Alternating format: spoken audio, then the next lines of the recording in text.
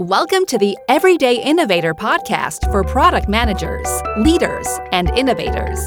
Your host is Chad McAllister, helping you become a product master. Listen and get ready for higher performance, for the doctor is in. Hi, this is Chad, and this is where product leaders and managers become product masters, gaining practical knowledge, influence, and confidence so you'll create products customers love. In this discussion, we are learning more about the power and use of jobs to be done with Bob Moesta. Bob is an innovator, entrepreneur, and the co-creator of the jobs to be done theory to investigate consumers' motivations and decision-making processes. He's also the co-founder of the Rewired Group, which helps companies repeatedly innovate and reliably predict success. On top of that, he's a research fellow at the Clayton Christensen Institute. Bob has had amazing mentors and many accomplishments, and I'm sure you'll find this discussion very valuable. Remember, if you hear anything you want to go back to, we do take detailed notes for you. And also, we'll offer you a one-page action guide at theeverydayinnovator.com/335. The action guide helps you put into action highlights of what you hear, and also the summary helps you go back to anything you want to hear again. Now, let's talk with Bob.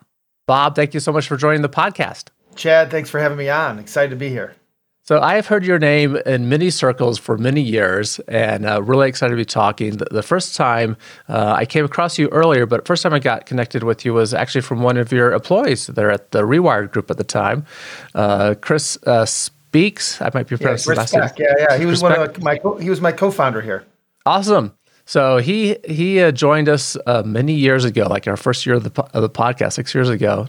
And tell me about some of your work, and I'm really excited to hear about how you got involved with jobs to be done and more about how we can use that tool as product managers. How did that start for you? The way I usually started is I've been breaking things for 50 years. I'm 56, so I've been breaking things for a long time. I've been fixing things for 45 years to get myself out of trouble, but I've been building things for 35 years. And the other thing is that I had three close head brain injuries before I was 7, and I can't read and I can't write, or I struggle very hard to do those things. And so as I was building product, one of the things that was hard was I would get all these marketing reports and I could not understand. They would tell me about who the people were, but they wouldn't actually tell me about why people were doing what they were doing. And so, I was lucky enough to have, I'll say, 4 really great mentors. They sit in my office. This is my office. They sit in my office. They have all passed away, and so I feel like I have the obligation. But Dr. Deming, who's number 4 up there, he would always tell me the fact is like nothing is random. Everything is caused. We need to understand why people buy what they buy.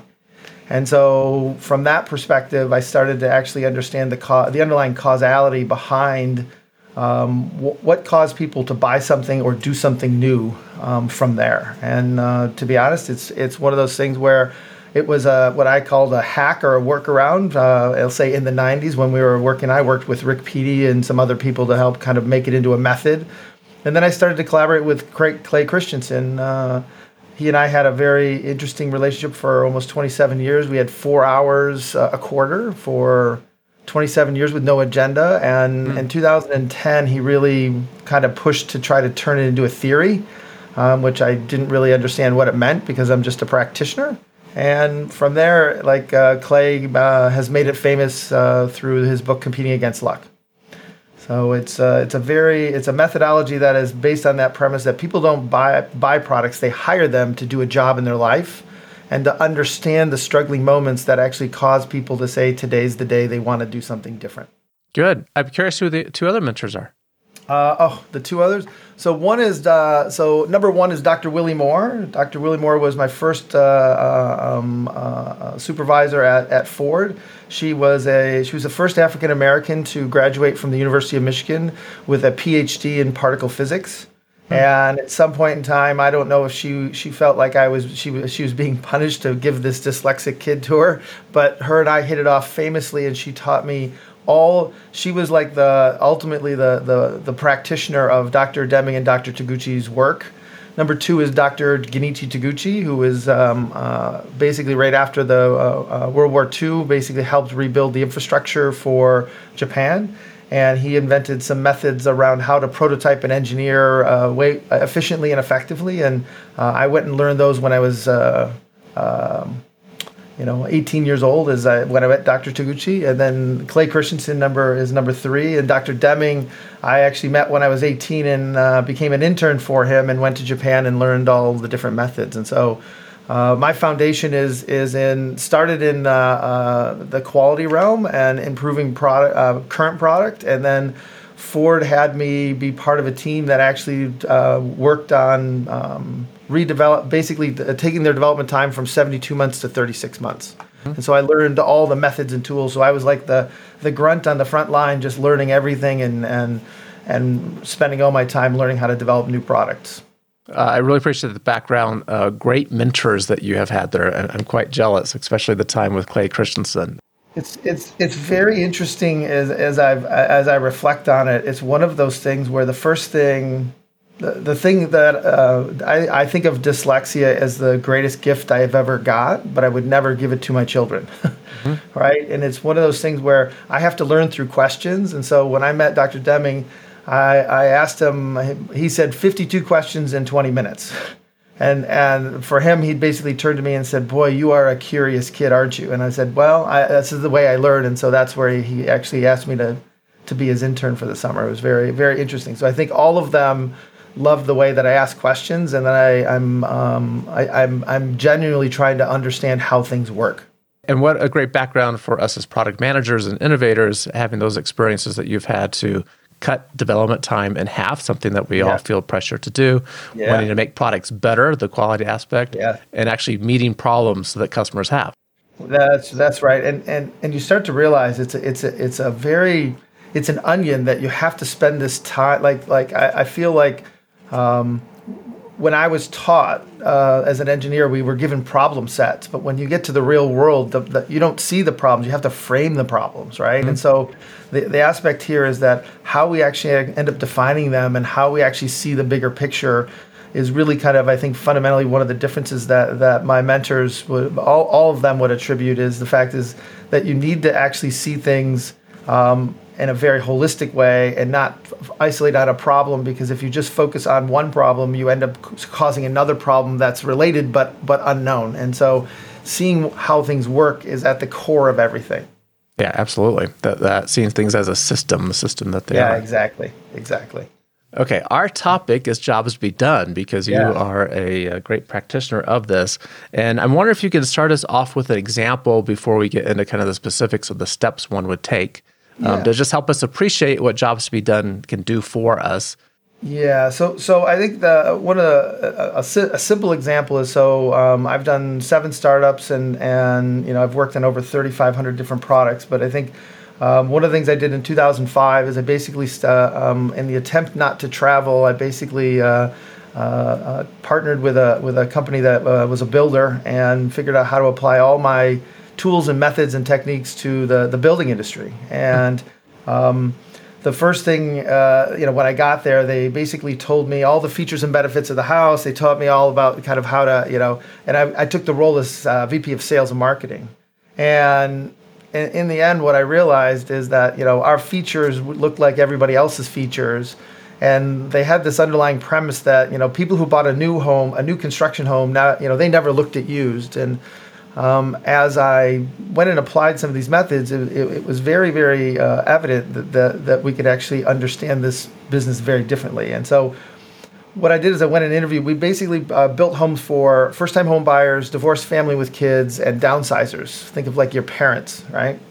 And ultimately, the way to think about it is, what causes your parents to say today's the day that they're going to sell the house that you grew up in and move into one of my condos or into a condo, right? And it's the product is actually irrelevant. So one of the things I learned in Japan was they kept talking to me about what they call technology agnostic requirements, right? And I kept going like, I have no idea what that means. It's like, I want to know what the customer wants, irrelevant of how we actually solve it.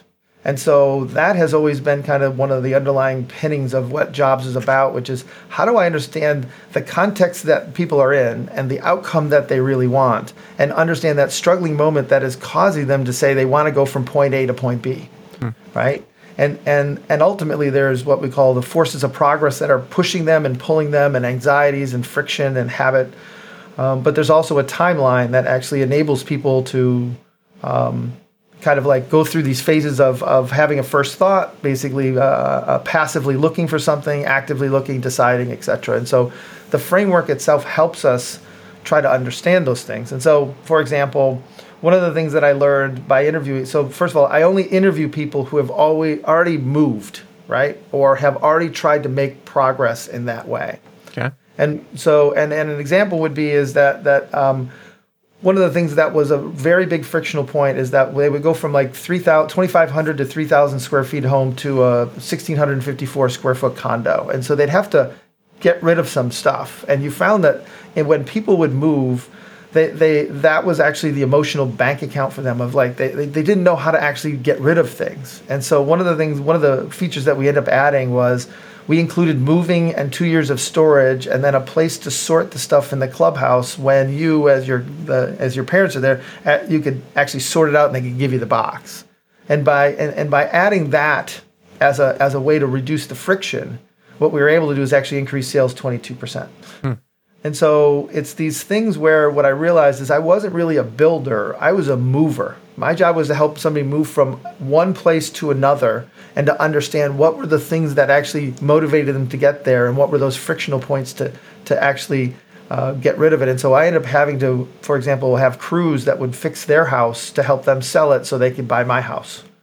And so there's all these other things I would do as a builder that no other builder would do, because they just thought if they gave $5,000 off, or they gave free granite, or they gave stainless steel appliances, they could actually make it work.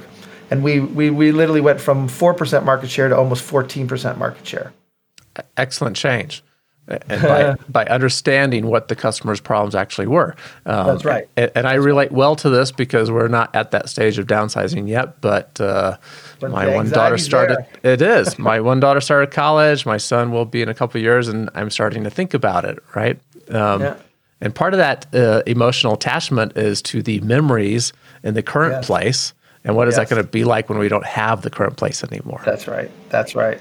And think of it as what's the journey they have to go through, but you have to realize without the struggling, a lot of times people talk about journey mapping and trying to reduce the struggle and the friction. And my thing is but sometimes the struggle and friction actually help create the value of what they're doing. And so part of this is to actually understand like what's the progress they're trying to make, and what are ultimately the outcomes they're trying to get to, because there might be 20 different ways to help them get there. And so Taguchi would always say to me, one of the things he would say would be, there is way more that we don't know than what we know, and don't ever forget it.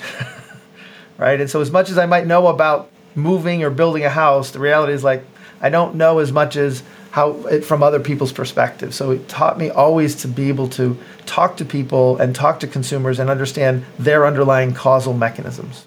Good. So I really appreciate you sharing that example. I'm interrupting the interview to share something really important. We'll get back to the discussion in just a minute, but I want you to know about an extraordinary system called the Rapid Product Mastery, or RPM experience. In just 9 weeks, you can have a higher performing product team, meeting only 75 minutes a week with no travel required. One product leader, after trying all the typical training workshops, turned to the RPM experience to get real change for his team. He said that this is the only training that provides an integrated product management perspective. It did exactly what I needed it to do. If you have a group of 5 to 14 product professionals, learn how you too can have a high-performing team in just 9 weeks, 75 minutes a week, without travel. This is the system created by Chad, based on his experience working as a product leader, coaching several organizations, and deeply studying innovation during his PhD work. Get the guide for yourself at theeverydayinnovator.com/RPM. I want to ask you about one other, because this is one that Chris shared from you when he was talking about what this jobs to be done thing is, right? Yeah, and I think this one goes back a little bit further. Yes. And I have retold this story many times because I thought it was such a good example. So you got to set me straight, which is why I'm asking about it. The job that a Snickers candy bar does versus the job that a Milky Way candy bar does. So when you start to think about products, the fact is that a Snickers and Milky Way are made with the same chocolate. One has a little bit lighter center, but they actually have almost all the same ingredients. One has peanuts, one doesn't. And so you would think that they compete. They sit on the candy, the aisle in the grocery store in the same place, or in the pharmacy, or wherever you get your candy bars, right? They sit side by side next to each other. But when you actually talk to people about what causes them to say, why a Snickers and why now, or why a Milky Way and now, you actually find out that they get hired in very different contexts with very different outcomes. And what's interesting is, for example, when people eat a Snickers, it's typically they missed the last meal, or their stomach is growling in some way. They have some work to do. They feel like they're running out of energy, but they don't want to eat something too big that it's going to spoil their the next meal. And at the same time, they don't want it to be a mess. Like, they don't want to have to pull it together. So it's about the quickness of almost like mainlining food into their system so they can do the work they have to do, right? It's like fill the gap kind of thing. And when you start to ask people about the last time they had a Snickers, you just saw these patterns of these dominoes that had to come up. And so it's almost like fuel. And I think it's like, when you're not you and you're hungry, Snickers satisfies, right? It's that aspect of, like, it does, in the old days, it talked about it was packed with peanuts and all these other features, but the reality is, like, most people eat it because the fact is they know that their blood sugar's dropping and they've got stuff to do, or they need fuel to keep them through. Milky Way, on the other hand, is one of those that typically is eaten always alone. They eat it very slowly. It's the context of typically something just happened emotionally. It could have been good or been bad. Sorry, let me just turn off my do not disturb. And then what happens is that you start to realize that the other part is this is about actually feeling better. And so you start to realize that it's a very much more an emotional job versus a physical job.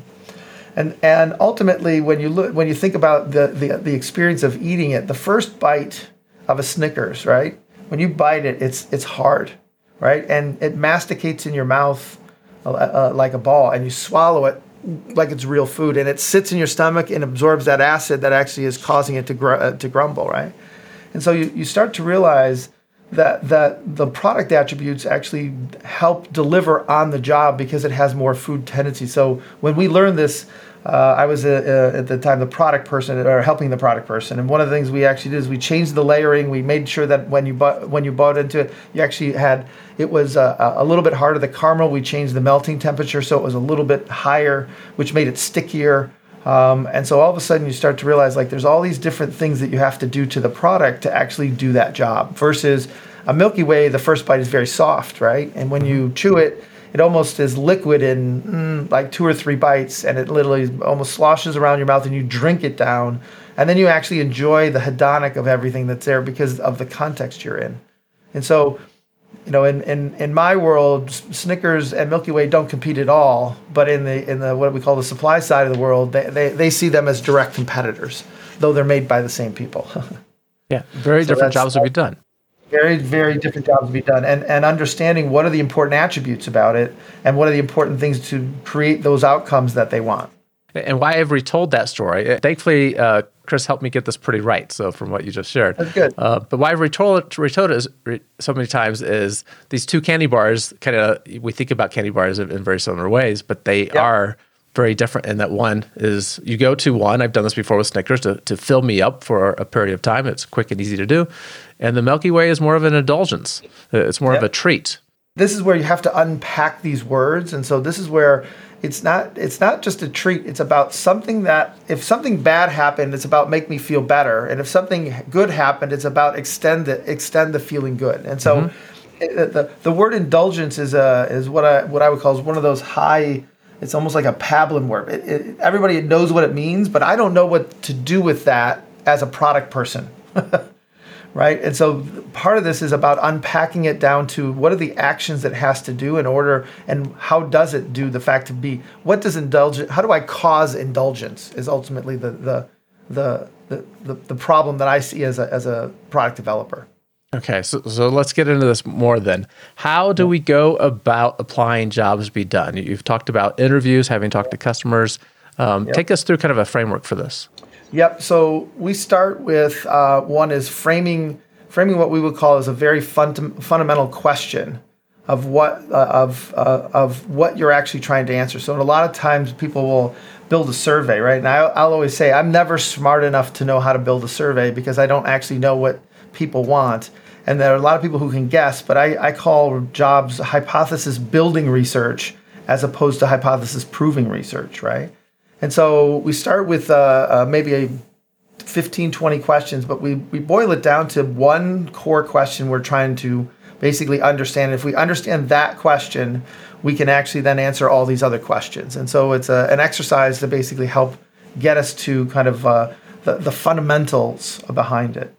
And so it's like, what causes people to move from their house, from the house they've lived in for 20 plus years to a new condo, right? And so the first thing is, and it could be about a product, it could be about a group of consumers, it could be about a struggling moment. And so the question can vary around kind of different places, if you will. Then what we do is we go and recruit people who have tried and successfully solved and tried and unsuccessfully solved that problem. So we want people who have gone through the experience of trying to do it. If you have a product, for example, that's new to the world, we'll tell people to say, like, go find people, like, if your product comes out, what are people not going to buy or what are people going to fire because of your product? Like, they're not going to use this or they're not going to use that. And then go interview what causes people to buy that, right? And so then we basically recruit these people and we do usually a 1-hour interview where we actually use so there's a book by Chris Voss called Never Split the Difference, but it's more or less very early on in the early 90s, I was trained in interrogation techniques from both intelligence and criminal experts who basically helped me understand how to ask better questions that really get at what people mean and get down to the actions that actually help them do what they do. And so the interviews are about an hour long, and they revolve. Most of them are on the phone. They can be face to face.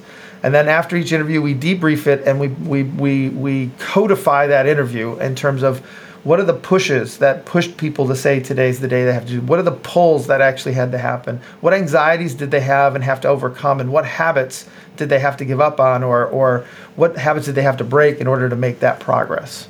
And by codifying it through these causal mechanisms or these dominoes, we can start to see some patterns. And so out of that, we end up doing 10 interviews. And from the 10 to 12 interviews, we start to see patterns of when people are in this context, they want this outcome. And when people are in that context, they want a different outcome. And so we start to see these pathways or doors.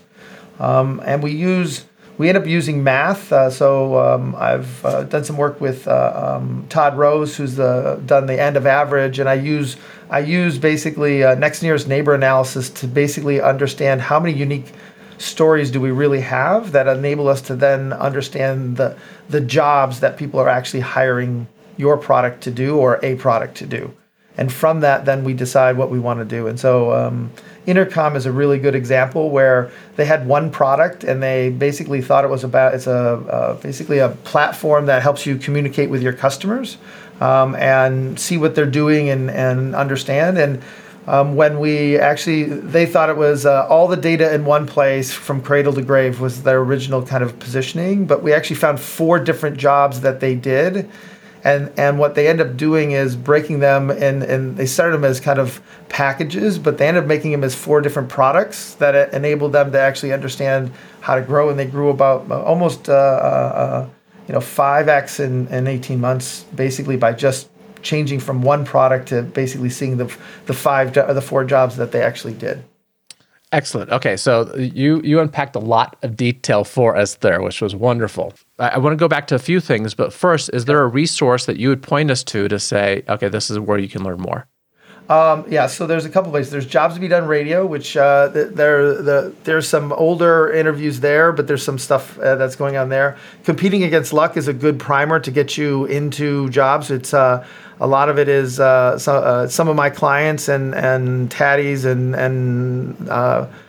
Dave Duncan's, but it gets to kind of building the theory and what it's about. And then I just wrote a book called Demand Side Sales, which is actually applying the entire method to the sales part of the business, which the main purpose of writing the book around that was the fact is like, how can you go to business school and not have a sales class? Right. And realize that at some point we're always selling. And as a founder, you're selling investors, you're selling, co-founders, you're selling employees. You're trying to actually help people make progress. And so it's using it to that. And that has actually examples of interviews in it as well. Yeah, I like these interesting connections that you've made to some areas that we might not think of initially. So like Chris Voss, I believe he was the FBI negotiator that is now well known for teaching people negotiation. And so you refer to him in terms of trying to identify why people do what they do. Yes. Unpack that a little bit more for us. How do you accomplish that in those interviews? So I have another book I'm just finishing. It'll be out in September. It's called Learning to Build. And one of the things I talk about is empathetic perspective. And it's being able to see the world from their side and realize that, for example, most people, when they start this process, they have no idea of a solution. They only have problem language. And so you start to realize that they can only talk about the problems they have without actually knowing what the solution is. So for example, I've done some work where people will buy leadership training, right? But leadership is not a problem, it's a solution. What are the symptoms that people have when they have poor leadership? And what is the things they talk about? Well, we have high turnover rates, we have low morale, we have all these. That's what that's the problem they solve. Leadership is the answer, not the solution, not the problem. And so part of this is actually understanding and empathizing with them to the language that they really use. We keep trying to make everybody learn our language. I think of Starbucks as the anomaly where everybody's learned how to order a Starbucks. If you're a Starbucks fan, you know exactly how to order. But if you're not, you have no idea how to order. The anxiety going into a Starbucks for me, because I'm not a big proponent, I don't go there often. I'm like, yeah, I just need a medium coffee. At some point, I think that's a vent. I don't know, tall. I don't know. Anyway, right. But it's that the aspect here is making sure you understand it from their side. The other part is that people. The interesting part is that people lie to themselves about why they did something. So if you talk to somebody about why they bought a car, right? And they say, oh, it's a great deal and it gets awesome gas mileage. And so that's what everybody sees as oh, that's what we have to do. But if you actually play out the story, it's no, the old car just had a big repair. They warned me of something else. I heard a sound in it. The fact is and oh, by the way, I didn't want to replace that car. I wanted something more reliable. And you start to realize that that thread is way more complicated than just gas mileage and a deal. Mm-hmm. And so part of it is being able to unpack past I always call it the cake layer. There's this cake layer of oh, I wanted it to be easier. I want it to be faster. But it's what does that mean and what outcomes do you get by having it be that way? And so it's really spending the time to unpack down to the actions or the outcomes or the context that caused people to do things. I like that cake layer. I think of the frosting around the cake, right? Which is the gooey, yummy part for some of us, at least, to get to, but doesn't really do anything for us. For marketers, they love that. I think marketers' objective is to give the most ambiguous word that everybody can relate to that's close enough. But when you say, boy, it's fun, as an engineer, I got to cause fun. Holy crap, causing fun is actually really hard to do. Mm-hmm. And there's probably 23 ways to do it. And I don't have time or money to do all 23. So which ones do I pick and how do I actually create fun? And you start to realize that's where we have to actually unpack and make sure we know what we mean by that and what does it mean to be fun and when is it not fun. Give us some bounds around the number of interviews to do the discussions. Because you talked about maybe, I heard 12, and then when you're talking about Todd Rosen and of average, that you may come up with, within some set of customers, unique problems they have that are a little bit different than each other. For me, I've always been kind of in the MVP kind of lean mindset because of Deming. And the whole aspect there is, I would rather do 3 or 4 iterations of 10 than do 40 or 50 interviews. Because at some point you start to hear the patterns and the causality is very, very similar. And so to me, it's being able to actually, I usually only do rounds of 10 to 12. I'll say in the early days, I had people convince me that I needed to do 50, and they begged me to stop at 22. So I think the reality is that there's ways in which you can do the qualitative piece to get the right variables or the right dominoes. And then there's a quantitative piece to actually size and see the differences between it in industry, or in geography, for example. And so, we did some work for a consumer electronics company where we did we did the work actually in the UK. We found the jobs in the UK, and then we sized them in the UK. And then we went to France, we went to Russia, we went to Japan, and the jobs weren't actually different. The proportion size were different in the different cultures. But what you found was the language that they use might have been slightly different, but the vector of the context and outcome were actually universal across. And so it's finding those really fundamental things up front that I think help you in a development project immensely to know what the trade-offs are that consumers make and how to actually know what to focus on and what not to focus on. Good. So we're not talking about large numbers of interviews that have to be conducted. No. And this has been my experience too, that even in 5 or 6, I often find really useful insights that we probably weren't thinking about before. And then you're just kind of looking to see if those patterns bear out when you do a few more. That's right. And a lot of times what we'll do is we'll actually figure out ways to go back and look at other data. Again, most big data or surveys are averaged. And so they say on average this and what I like to do is go back and say, no, I want to cluster the data. I want to take those 1,000 respondents and say all right, let me cluster and say who did similar answers to somebody else and say, all right, now let me tell about this subgroup. And you start to realize by aggregating the data as opposed to kind of analyzing the data, you actually get really different answers. And so Todd always talks about that we typically aggregate and then analyze, but in jobs and when you start to talk about the science of the individual, you actually analyze and then you aggregate. Mm-hmm. And that's a really big distinction to me of how we do some of the analysis. I have a software package I'm working with Ryan Singer to basically kind of facilitate the process of doing the interviews, but codifying them and then doing the analysis and coming back with those very tangible jobs that people want to get done. Yeah, which is a skill and also a tedious activity, right? To do that coding and theme making out of qualitative data, and I've done that more than times than I like to count. Yeah. And so this could be a very useful tool. Any idea when we might look forward to that? So I have some alpha people. I have about 20 alpha people now. We'll have a beta in the summer, and it should be launched in the fall. Okay. And I suspect one question listeners have in their minds is, well, how do I actually conduct an interview? Yeah. And we're not going to have time to go into details of this, but again, where could you point us for more help? So we have I've started a YouTube channel, and then I've been doing podcasts where I'm actually interviewing people and demonstrating it on it. So I have probably 5 of those. And so if you look up Bob Moesta, Moesta, I have a YouTube channel for that. In the Jobs to Be Done Radio, we have some examples of that as well. So we have probably 2 or 3 interviews there. There are interviews in the book of Demand Side Sales from that perspective. And then, there are lots of people who are kind of have different podcasts around it. So my thing is you can hear them. And then how to debrief them is also part of the YouTube channel piece that I have. I did an interview on Peloton right now, and I'm in the midst of lining up 4 or 5 more. That sounds wonderful fun. If you need someone else to talk to about a Peloton, let me know. Yeah, this is the pandemic. That has done is allowed us to kind of how do we actually kind of consolidate and. I always think that when things like this kind of happen, it's I always have to be building or creating something. I can't be just sitting around waiting for something. So that's all the things I've been kind of working on.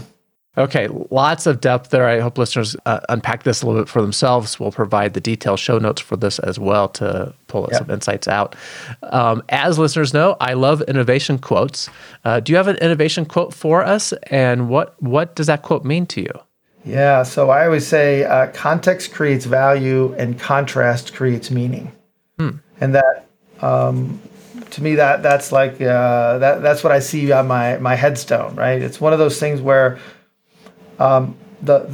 a Snickers in the wrong context is basically just, it actually doesn't satisfy.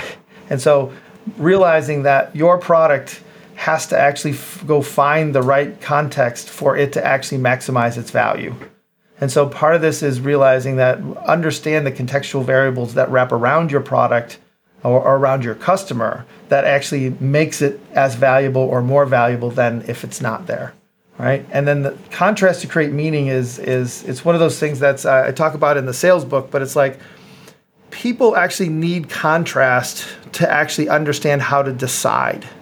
And that at some point I need to vary things. Or so, for example, one suggestion is every time we're selling, I want to actually show people 3 different things, because Dan Aurelia says this best in Predictably Irrational, but it's like at some point they don't actually choose the one, they eliminate to the one. So what happens is if you give them 3 choices, the first thing they do is they take the one that they don't want and they say, nope, that's out. And they're left with 2. And most of the time you'd think, well, they'll compare the 2 to each other. But the human behavior actually does is they compare each one to the one that's out, and they actually talk about the one that's closest to the one that's out, so they eliminate to the one they want. So this is where people will say, I don't know which one, but if you ask them, tell me which one it's not, they can almost decide instantly. That's a really good insight. That's so to me, it's that contrast to create meaning is like, in a lot of cases, people will say words like, I want it to be easy. And I'll say, well, okay, so tell me what's hard about it. And they'll say, easy, it's got to be easier. And I'll say, well, then tell me what's hard about it. And they'll say, bam, bam, bam. They can give me almost 100 things around what's bad about it. But most people don't think about trying to define the opposite or the contrast to it. And contrast usually gives us way more meaning. That's a good way to think about that, right? The instead of asking people to make a choice, in that sense, you're asking people to say what they don't want, and that might be easier to get our hands around. Or like somebody say, God, I was just so excited for the Peloton to come. I'm like, okay, excited like your birthday, excited like Christmas, excited like you're getting married, and they're like, oh yeah, no, not like Christmas. It's like getting married. Like this was like I was so and you start to and that contrast allows them to have a whole new set of language to talk about something because you build a metaphor space for it now, right? Yep. Are you still doing those interviews about Peloton? I am. I have to tell you, the one I did one last week. It was so funny. This woman who ended up purchasing it was ultimately she bought it because she needed her time. And I kept going she kept talking about I don't really work out. I really don't want to work out. I have some friends who are on it, and we went around it. And then again, about 35 minutes into the interview, it's all of a sudden it's like, well, I just need some me time. I'm like, what are you talking about? She's like, when I'm on the Peloton, I literally, nobody's allowed to bother me. Like in the pandemic, I'm literally locked in the house with my husband and my kids, and I can't go anywhere. And to be honest, the closest it comes is I realized one night I was having a glass of scotch at 10:30 at night by myself and going I can't do this the rest of my life or I'm going to be in trouble. And she literally said that's how I got to a Peloton. And so Peloton keeps thinking everybody's buying it because it's about the workout, and it's about being together, and she's literally like, no, this is literally the way I can get people know not to buy it. I can put my headphones on, I can literally get in the zone, and I have literally this 2x4 place in my house where it's now me. Wow. Yeah, I think there's a lot of insights just in the usernames that people pick for Exactly. the Peloton account. And as I've been riding, for some reason I keep coming across Ride to Margaritas, I think is one I see frequently. And Exactly right. That's insights. Yeah, my favorite is a long time ago I did some work for sports performance company, and we had us go talk to and meet with people who were extreme athletes, right? And we hung out with them for 2 days. We saw everything they did, and as I was walking out the door, I realized I had not seen the freezer, and I go I'm sorry, can I just take one peek in the freezer? Because we've looked in the fridge, we watched you make all these things, but I didn't have, and you just saw the person go oh. I'm like, wait, what's going on with that? And then nothing. We go to the freezer and there's 5 gallons of ice cream in there. And I'm like, what is this? And she says, well, this is the real reason why I work out so much. I love ice cream, and I know that for me to actually eat it, I have to actually do all this other stuff. I'm like, holy moly, like it never came up in any of the conversations. And so it's like, it highlighted this whole notion of like, you have to dig deep, and you have to ask the question that's in your gut. Lots of great insights, Bob. I'm going to put links to the resources that you shared with us along the way. Where is the best one place for people to remember? Would it be your YouTube channel? YouTube channel, LinkedIn. I'm doing a lot. I have some people helping me write, post I think the cool thing is in the last 12 months, I've figured out how to get a team together to help me write books. And so I've been writing books and blog posts, and the latest stuff is all LinkedIn is the best place. And it's Bob, Moesta, Bob Besta. I will make sure there's a link to Bob Besta's LinkedIn profile in the show notes as well. Bob, thank you so much for spending time with us. Thank you. Thanks for having me. Thanks again for listening. This is where product leaders and managers become product masters, gaining practical knowledge, influence, and confidence so you'll create products that customers love. Find all the written details of everything we talked about with Bob and that one-page action guide to help you put into action some key insights right now at theeverydayinnovator.com/335. Keep innovating. Thank you for listening to The Everyday Innovator, which teaches product managers to become product masters. For more resources, please visit theeverydayinnovator.com.